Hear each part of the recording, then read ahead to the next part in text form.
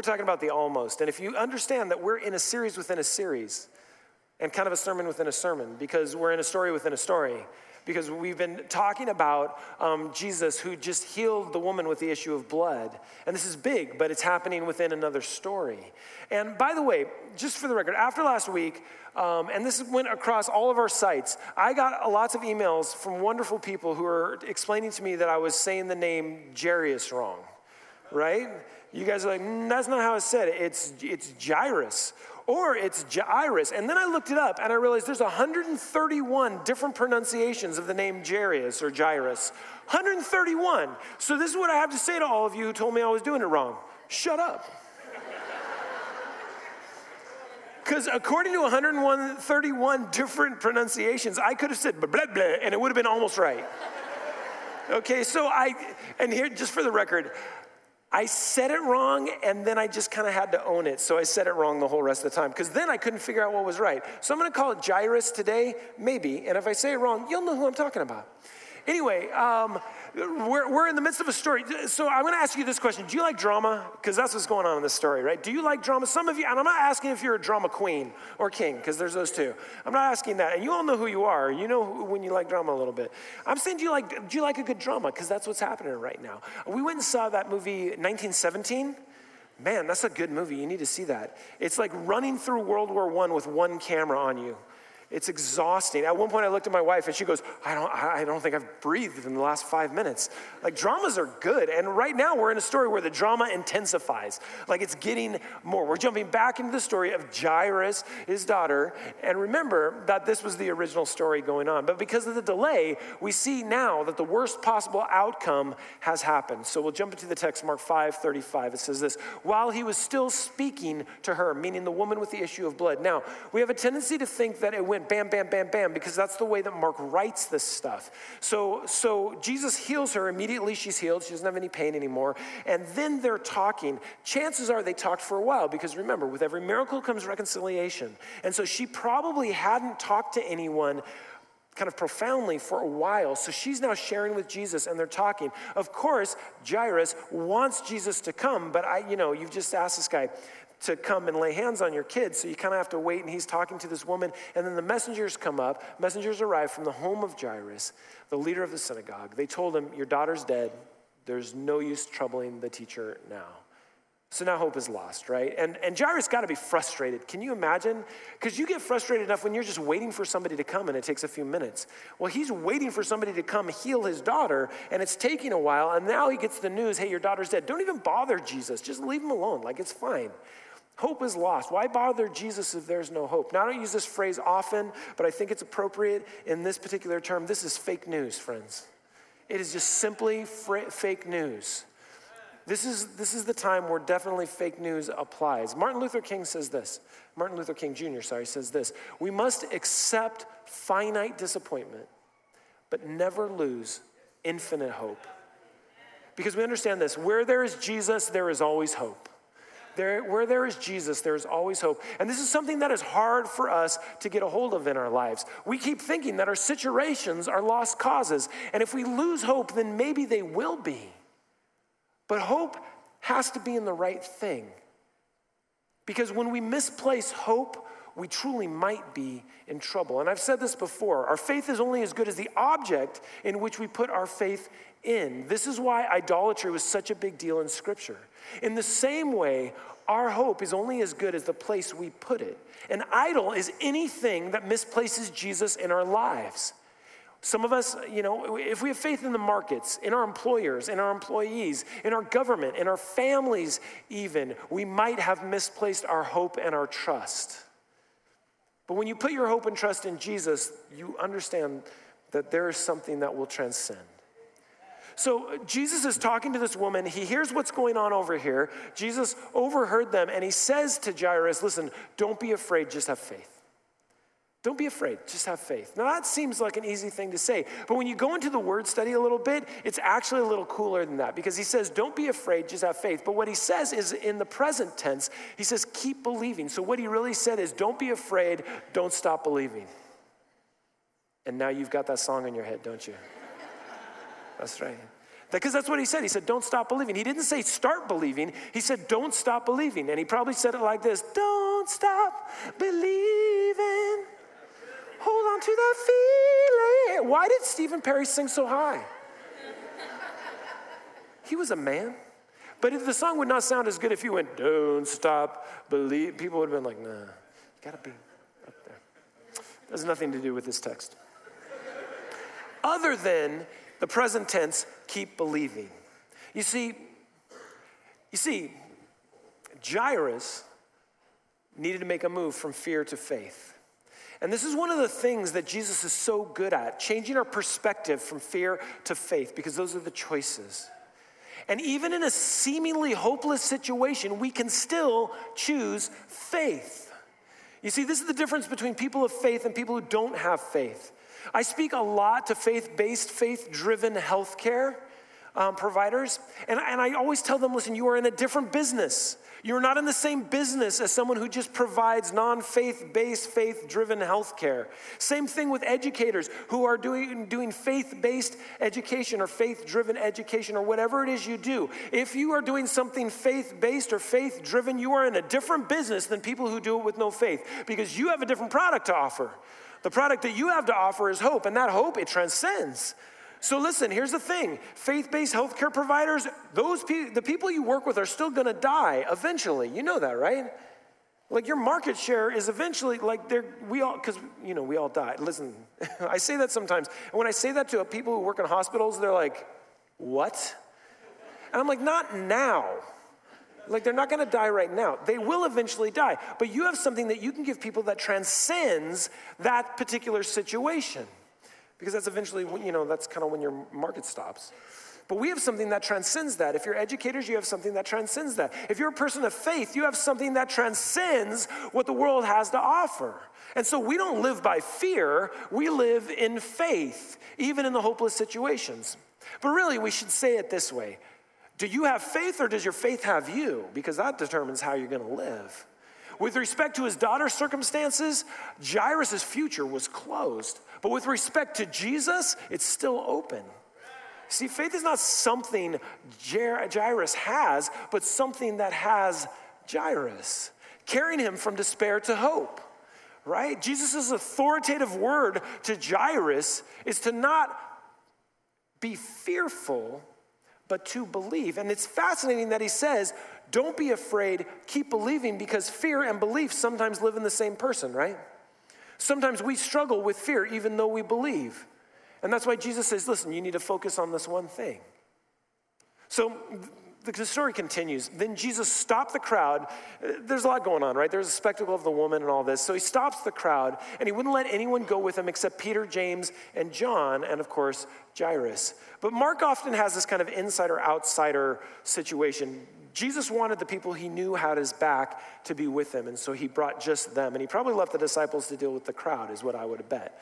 When they came to the home of the synagogue leader, Jesus saw much commotion and weeping and wailing. Now, there's a reason for that. Because in first century Palestine at the time, part of the Jewish custom was that when someone died, you needed to immediately begin the mourning process. And so what they had is they had professional mourners, people who they paid to come in and mourn. By and large, women who would just weep and wail.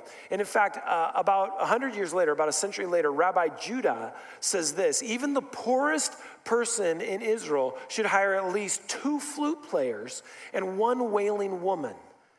Again, the mourners, who were usually women, accompanied the body from their house to the grave, clapping their hands together and wailing, haunting laments. Could you imagine if that were your job? Oh, what a horrible job. Anyway, that's what was going on. And if you've ever been into a situation right after someone dies, you understand that there's usually one of 2 ways that people express themselves. Either you walk into a home where someone has just died and it's very somber, very quiet, very respectful. Or the opposite can be true. I've walked into homes where someone has died and there's commotion and weeping and wailing and everyone's out of control. Those are stressful, intense situations. So Jesus walks inside and he goes, hey, what's with all this commotion and weeping? And then he says something that they didn't necessarily understand. He says, the child isn't dead, she's only asleep. Now, if we were in the 19th century, so in the 1800s, if we were in the 19th century and we were interpreting this text, we would interpret this text relatively literally. Now, let me tell you why. Because in the 19th century, every so often, they would call someone dead who wasn't. And so they'd put them in a coffin and they would bury them. And every once in a while, someone would be walking through a cemetery and hear somebody yelling from their coffin. Which I know is frightening, right? Like that is the stuff of horror movies, literally. But in the 19th century, that sort of happened. So when they read this text, they were like, yeah, you should check. Because this girl's probably only asleep. Now, I don't think the text is telling us that the girl was asleep. The girl was actually dead. That's what the text implies. But if we were in the 19th century, that's how we would have read it. However, what we do know is that the crowd laughed at him. It says in Mark 5, verse 40. There's derision, right? They mocked him, which was not uncommon when Jesus would say stuff. Because Jesus would say stuff and they would make fun of him because they didn't understand what he was talking about. This happened with Jesus all the time, and by the way, it still happens when you are gathered with people who don't believe and you talk about your faith. People still make fun of you. They still think you're foolish. And by the way, that comes most clearly through from people who used to believe and don't believe anymore. There is derision that they have for you because they go, that's cute. You still believe the fairy tales they taught you when you were young. Right? This is what they don't understand. They didn't understand Jesus because while the world plays checkers, Jesus is fully engaged in the greatest game of chess ever played. If you know how to play checkers, you know there's not a lot of rules, right? You're supposed to do this or you do this, and then you get to the other side and they king you, and woo, and at the end of the day, nobody cares, right? But if you play chess, which is a world-class game, you know that there are a completely different set of rules, and you can't play chess with checker rules. You have to play chess with chess rules, one of which is that the horse gets to jump in an L. Why? No one knows. But whoever decided on that was like, this is gonna mess with people forever. This guy goes like this. And you're like, well, like this? No, it can be like this too. And you're like, what? When you're learning how to play chess and you learn that rule, you're like, a crazy person put that rule together. And they're like, yeah, but it makes all the difference in the world. Right? This is why Jesus was always misunderstood, because he was playing a different game. And this is why we, people of faith, are often misunderstood as well. You see, he saw the world differently and even had a different language for the world because he was living in a different world. Jesus lives in the almost, and those are the rules that apply. So what seems foolish to very wise people is actually wisdom that God has given us. It says this in 1 Corinthians chapter 1, verse 27. It says, instead, God chooses things that the world considers foolish in order to shame those who think they are wise. And he chose things that are powerless to shame those who are powerful. The rules of the almost are different. So let's ask, what are those rules? Let's take a moment to familiarize ourselves with the rules that Jesus lived by, that we can access and live by as well. The first rule is this: you're never off the grid, ever. Right? The connection with Jesus is never far away from you. You are always connected. And listen, we live in a connected world, and we have a tendency to talk about that negatively. But it's a reality that things are good. Some of us grew up when, like, you were happy that your cell phone worked. You were amazed that it did. There's like 9 places in the county where it would work. Now, if it doesn't work, you don't know what to do. I watch my kids. We were driving up to Oregon, and it's fascinating when you're young and you grew up with a phone that's always connected, and all of a sudden it's not connected. The confusion that happens in the car. Like, you can see it, they're like,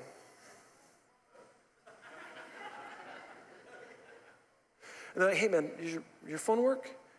And the other one's like, yeah, my phone works. Because that's weird, because sometimes in the car, like, one person's phone will work and the next one's won't, and the same phone, like, maybe somebody has more, like, antenna in them or something, I don't know. And they're like, no, yeah, it works. Oh, no, it doesn't work. The other one looks. They're like, Dad. And I'm like, yeah, we're probably just out of service. And they're like, what? I'm like, yeah, your phone doesn't work because it's not connected to anything. And they're like, what are we supposed to do? I'm like, I don't know, we could talk to each other for like 5 minutes until it connects again. And inevitably, one will be like, no, it's okay. I downloaded an episode of The Office so we can watch it. Like, it's okay. We can make it through. We can survive. We can transcend this suffering. No, that's what in the almost, you're never disconnected. You're never off the grid, which means that you're never without hope. Right? Regardless of the situation, there's some purpose, there's some hope, there's some learning that can take place. Now, this doesn't mean that God sends this kind of suffering, but in the midst of all of it, there is always hope because God has a purpose for it and create purpose and meaning out of it. So I don't know what you're going through today. You may think you're in a hopeless situation, but I can tell you that God has a purpose for that situation. Again, He is not responsible for it, but He knows how to use it so that not only is His name glorified and lifted up, but you also will learn something. You will become a stronger and better person through it as well. So you're never without hope no matter what the situation is because you're constantly connected to Jesus. But it's also an understanding in the almost that blessing is more than just things working out in your favor.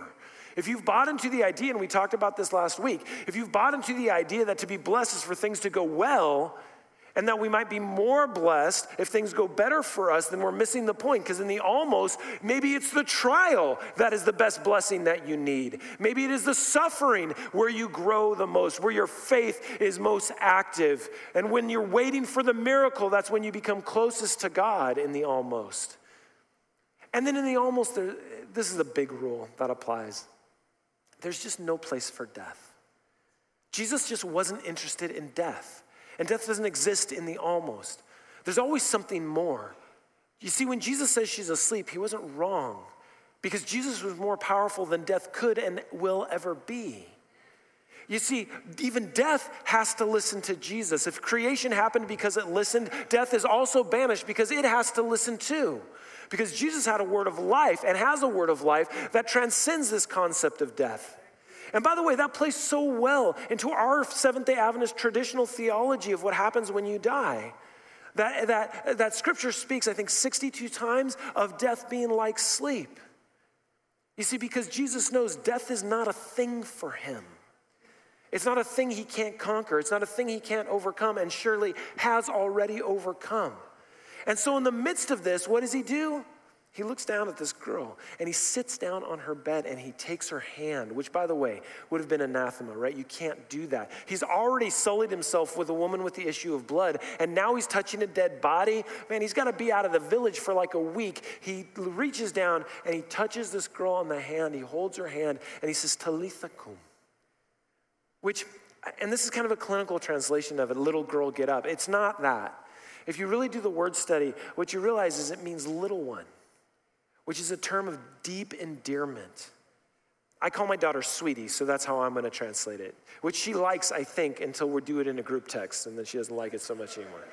But he sat down on the bed, he takes her hand, this cold little hand, and he says, Sweetie, get up, get up. And death has to listen, and it goes away, and she wakes up.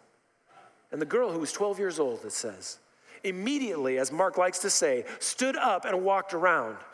And of course, they were overwhelmed and totally amazed. Of course they were. Death has to listen to Jesus as well. Death just doesn't exist when Jesus is around. And then I love what Jesus does next. Not the first part, but the second part, because He does this all the time. The first part says, Jesus then gave them strict orders not to tell anyone what had happened. Why? Because not everybody can handle what Jesus has for us. Not everybody can handle the overwhelming power that really is Jesus. So He tells everybody, listen, you don't need to talk about it, it's fine. But then He says to them, give her something to eat. And what that says to me is that Jesus is not only supernaturally concerned about her, but He's practically concerned about her as well. Because if you've had a 12-year-old eat at your table, a 12-year-old can eat a lot of food. And apparently she was hungry. I don't know if that means that death makes you hungry. All I know is this, Jesus cared about her practically as well. Question we have to ask is why these two stories together, right? Jairus and the woman only have one thing in common.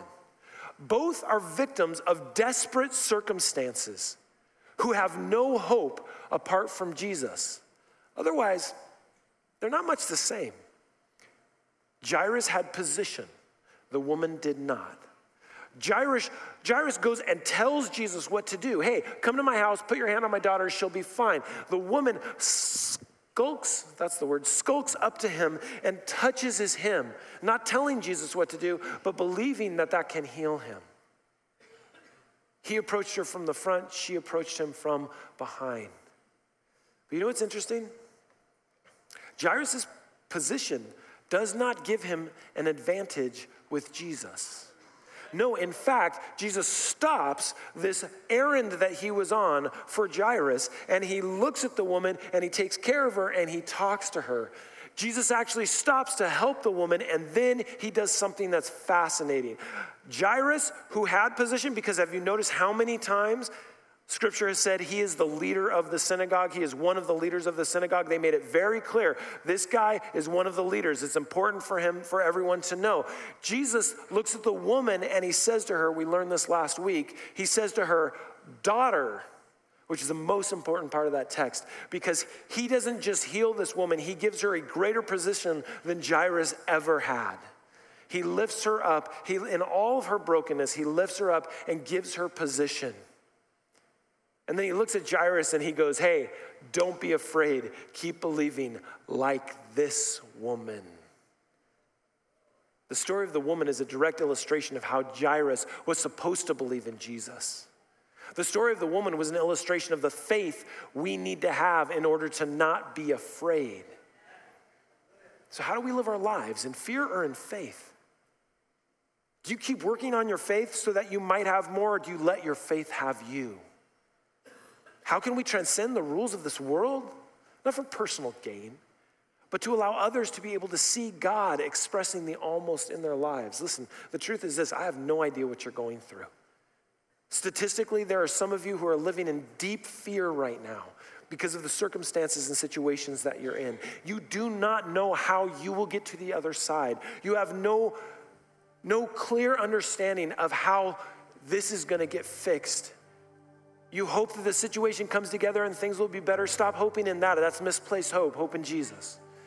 You're scared about what's next in your life, and you just hope you get that job, or you hope you keep the job that you're in because you made a mistake. You hope that you find the right person, or you don't. Listen, stop hoping in those things. Start hoping in Jesus. Because he sees much further than you. He cares much more deeply than you do. He knows how to work these things out for the good of those who believe in him. So stop misplacing your faith in the idols of competency, in the idols of possession, in the idols of hoping things work out, and start hoping in Jesus and letting that be where your hope lies. Because if you do that, you move from fear to faith, because in Jesus there is nothing but good that comes. This is what God is calling us to today. And these stories wrapped up together are trying to teach us that it doesn't matter where you're coming from, Jesus can be hope for you. And that's what he is giving us today in these texts. Let's bow our heads. Jesus, thank you. Thank you for being the God of hope. For even in the midst of death, defining what living hope really is. Lord, your grace is sufficient for us. It's all we need. There's nothing that transcends like you do. So Lord, may we put our hope in you. You who are our living hope. Amen.